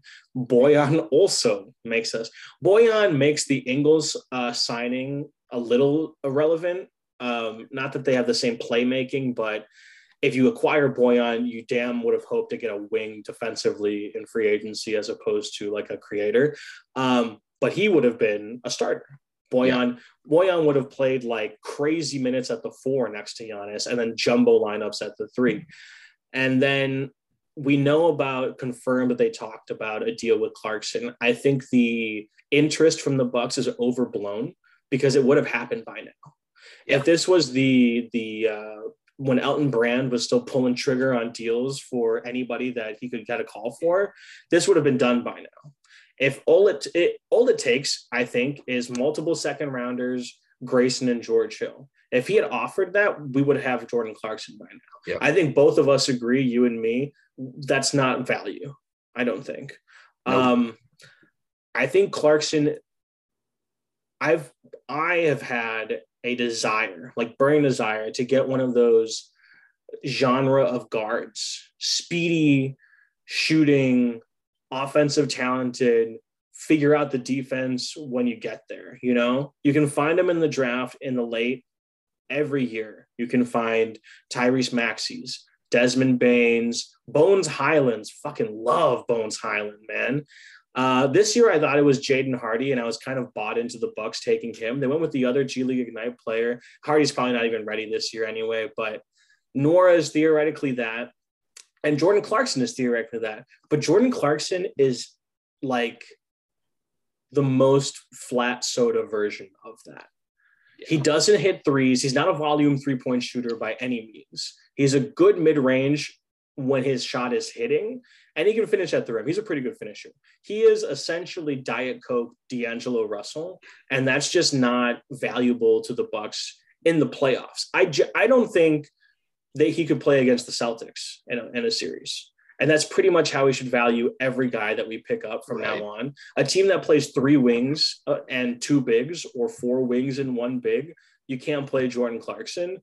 And you can't trade all of your trade chips for that. So I have here an absolute best case scenario for the Bucks, 2 players that I think are conceivable to acquire. But is there anyone out there that you're keeping an eye on in either the trade market or the buyout market, excluding Jordan Clarkson? Not particularly. I'm kind of first when I heard rumors of Clarkson, I was like, I wouldn't mind it. But the more you look at it, it's like, I don't think that helps us more in a playoff series than just having Grayson. So that's kind of how I would gauge any trade, like you were saying. Honestly, not off the top of my head. I haven't really been paying attention. I usually figure at this point it's not going to happen preseason. So yeah, I got to see who's actually competing and who's decent in the NBA before I start worrying about it too much, because we're not going to be making a trade with another contender for a playoff player, most likely. And Horst is doing the same thing. The reason that, like, if Clarkson, for the deal we mentioned, couple first, Grayson and Hill, if that's the only deal on the table at the deadline and Grayson hasn't looked to take like a serious step forward, Horst probably pulls the trigger on that to try and bring in some sort of change to the team. But outside of that, he is going to wait until the buzzer for that deal to come along. He was looking at Grant. He was looking at Boyan. It's clear that he wants a wing. He's prioritizing that to a guard, even though a guard would be sick. I think he's out there. I think the team is going to be very bad, and they should value him, but they have not shown, like they do with a lot of their assets, that they do value him. If we can acquire PJ Washington, it is the best. Like, it's close to a pipe dream because he's a younger talent, but they didn't sign him an extension. They just picked up his team option. They have no direction. It should be up, but it's not, you know? They have no direction. If you're listening to this, it's October 9th. October 17th is the deadline to keep Miles Bridges' qualifying offer, and he's going to accept it, and they're going to bring him on the roster. I can tell you that right now. They've been waiting for it to die down, and because they didn't pull the qualifying offer. They had a deadline to do that, and they didn't. They're going to keep him. He's going to be on the roster. And it's disgusting. But PJ Washington, he doesn't necessarily want to be there. I don't think he has much of a relationship with LaMelo. Jordan doesn't seem to value him, neither Kupchak. He makes $5 million. He can be done for George. And I would do the 2029 pick. Like, at this point, Giannis is going to be there for another decade, knock on wood, shit like that. But that is worth it. He is a 23, 24-year-old who can play the 4, the 5, and the big 3. Like, if you can play PJ at the 3 in the playoffs like we did with Bobby and Giannis, or Brooke and Giannis, you can theoretically do it with PJ Washington as well. And he becomes our crunch time 4. Next to Giannis. He is what was the guy's name who came over? Marvin Williams from Charlotte. Yeah. He is what he was. I mean, Marvin Williams was the best forward we had before Bobby. He looked great in those playoffs before we lost in the bubble. And I think PJ Washington can be very similar to that. And then in addition, this is a conviction that I have for this season. Not that the Milwaukee Bucks will land him, but Mike Conley is going to be bought out. He makes $25 million this year, and the rumors are, truthfully, there is zero trade market for him. Because as much as a contender would love to have him as, if you have like a top-level shooting guard, as your point guard, he would be great. And as a backup, that would be great.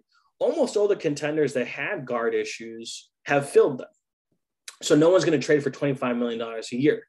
That's already gone. His next year's contract is non-guaranteed. So if you waive him now, there's no issues for next year. The Jazz want to lose, clearly. Conley wants to win. They've already sold multiple of their vets. Clarkson is next.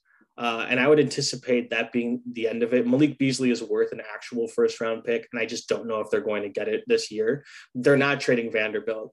I don't understand all these, like, fans on Twitter cooking up trade machine Vanderbilt. He's 22.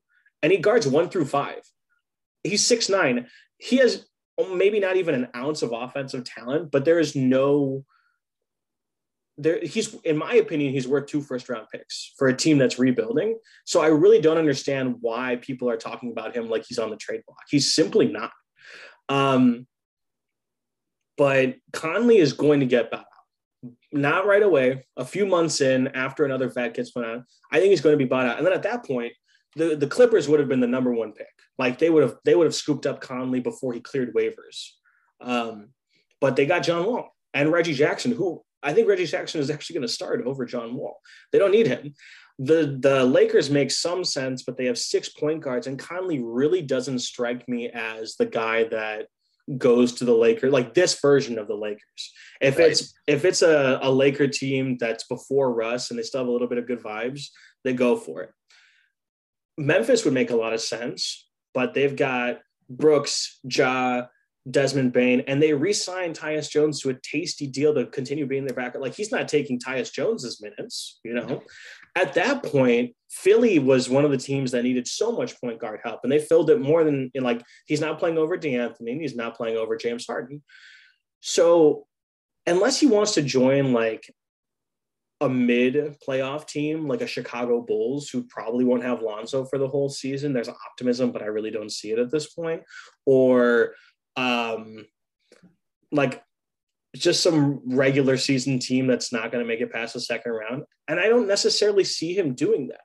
So that's where the idea. I think the Conley buyout is going to happen. I don't know if it ends up with the Bucks, but I think that's more likely than the PJ trade. Those two guarantee a title, I think, and it was the absolute best case scenario. Conley's better than Clarkson, if you're wondering, especially for this team. That's like a pipe dream, right? Those two guys is probably a pipe dream. Conley feels very possible after you lay it all out. Like, it would make a lot of sense. Not even, I mean, including Joe Ingles' connection can't hurt. Yeah.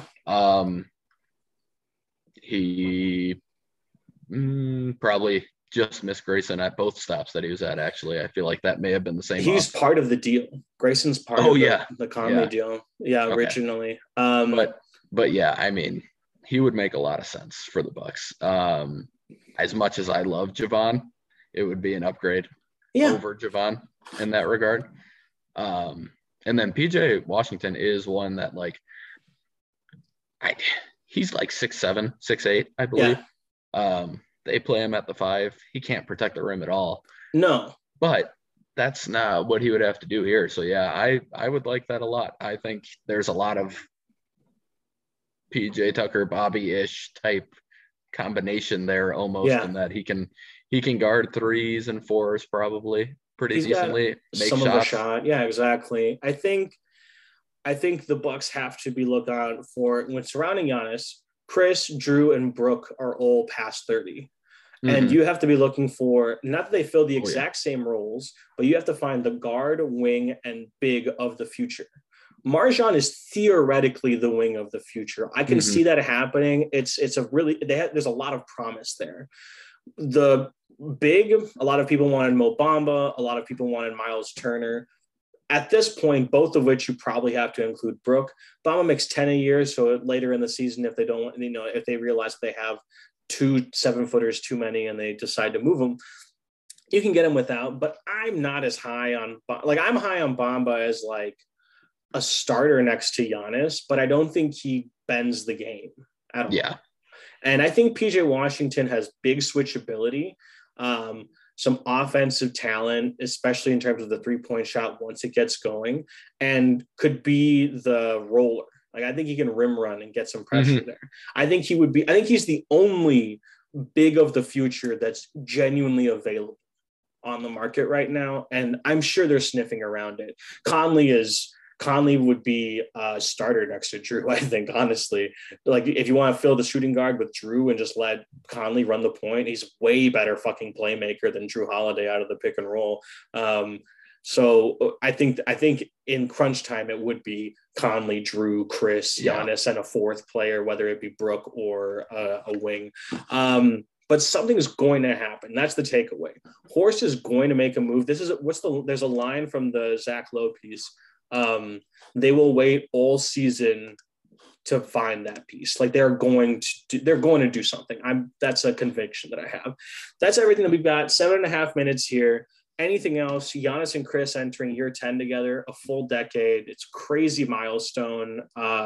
Never thought that this type of thing would happen for the Bucks ever. I thought if they ever had a chance to steal a title, it would be a scrappy 04 Pistons team that puts it together for a run or two that is very lucky. And we're just a full-on top 10 player of all time, just on the roster year after year. Is there a Grayson leap to be had is probably one of the bigger narratives of the entire season. It's probably one of Horst's to-do list things. I am pessimistic, but there's a puncher's chance. What happens with Vildoza and Lindell Wigington, neither of which will be signed? Vildoza, maybe he goes back to Europe. Because his agent was under the impression that he was guaranteed a 3-year deal, right? I saw that quote after he was cut. There was something along those lines, yeah. And Wigington just straight up deserves to be on an NBA roster right now. He does. So I don't know. If he gets cut, I'm sure he's going to get scooped up, and very likely by a competitor. I think he was signed to an Exhibit 10, which means the herd has rights. Okay. So I believe he's at least going to start the season with the herd. But yeah, I'd feel like as soon as somebody's in need of bringing up a G leaguer, he's going to be at the top of a lot of teams lists for a guard. And he should, I don't think he has much trade value. And I think Javon is better. Like, there's a chance that Lindell could be, I feel pretty comfortable saying Javon's the better player. Yeah. But that's just defense mostly. I mean, I think they're both similar offensively, but Javon's definitely a better defender. So that's why they're going to prefer him. If he stays on the herd the whole season, that's cool, but this is the season he deserves to be in a rotation. So I hope someone scoops him up and it's not a competitor, like a direct competitor. Like, I could totally see the Heat, who don't really have a backup point guard, do that. But that's about it. I don't want to talk about the ownership shakeup. If it happens, we'll talk about that in the news, but we're not about it now. Keep an eye out. I think the big takeaway from this is that the Bucks are back this year. They're fully healthy. One thing that you have to pay attention to is that most of these guys had an off season for the first time in 3 years. Super big deal. Giannis is coming off of tough defensive competition in the Eurobasket. I think we're going to see MV3. Spencer, last takeaways, final takeaways. Plug your Twitter, anything. No, I do think we're going to see a third MVP, or at least a deserving season of the third MVP for Giannis. I mean, he's been good enough a couple of years too, but I'm not going to complain about who got it. They earned it too. No, I feel like I feel better going into this year than I did last year, just because they have the break. Yeah. I feel like Ingles is a worthy addition of being excited about. And I like that it's a mostly returning team. That's going to be pretty good. I think they're one move, but this team can win the title. They're not necessarily going to, but they can. We'll know a lot more in a couple of weeks, and I'm very interested to see the shakeups. Guys, Spencer, you're not a quote unquote content maker, but he does tweet a lot about almost strictly Wisconsin-based sports while mixing in thoughts on their opponents and, state of their leagues or conferences. At S Michaelis, that's Michaelis 234. He'll be tagged in the tweets as well. Give him a follow if you're interested in that sort of things, but don't expect like a content machine. Some people always do. Spence, thanks for coming on. We're going to be messaging a ton, but it's nice to talk in person or, face to face for the first time in a hot second. We will post this tomorrow and I'll keep you updated. We'll see you guys probably consistently now. Dre is supposed to get Wi-Fi tomorrow, so we should be able to connect. We'll talk about the Western Conference projections. Until then, at _Gucifer, if you want stuff from me, I have a Substack that's coming out soon. It's going to be weekly, but I'm going to give more details about that when it happens. And follow the pod at Hoop Truther Pod on Twitter and Hoop Truther Studios on YouTube. We will see you sometime soon.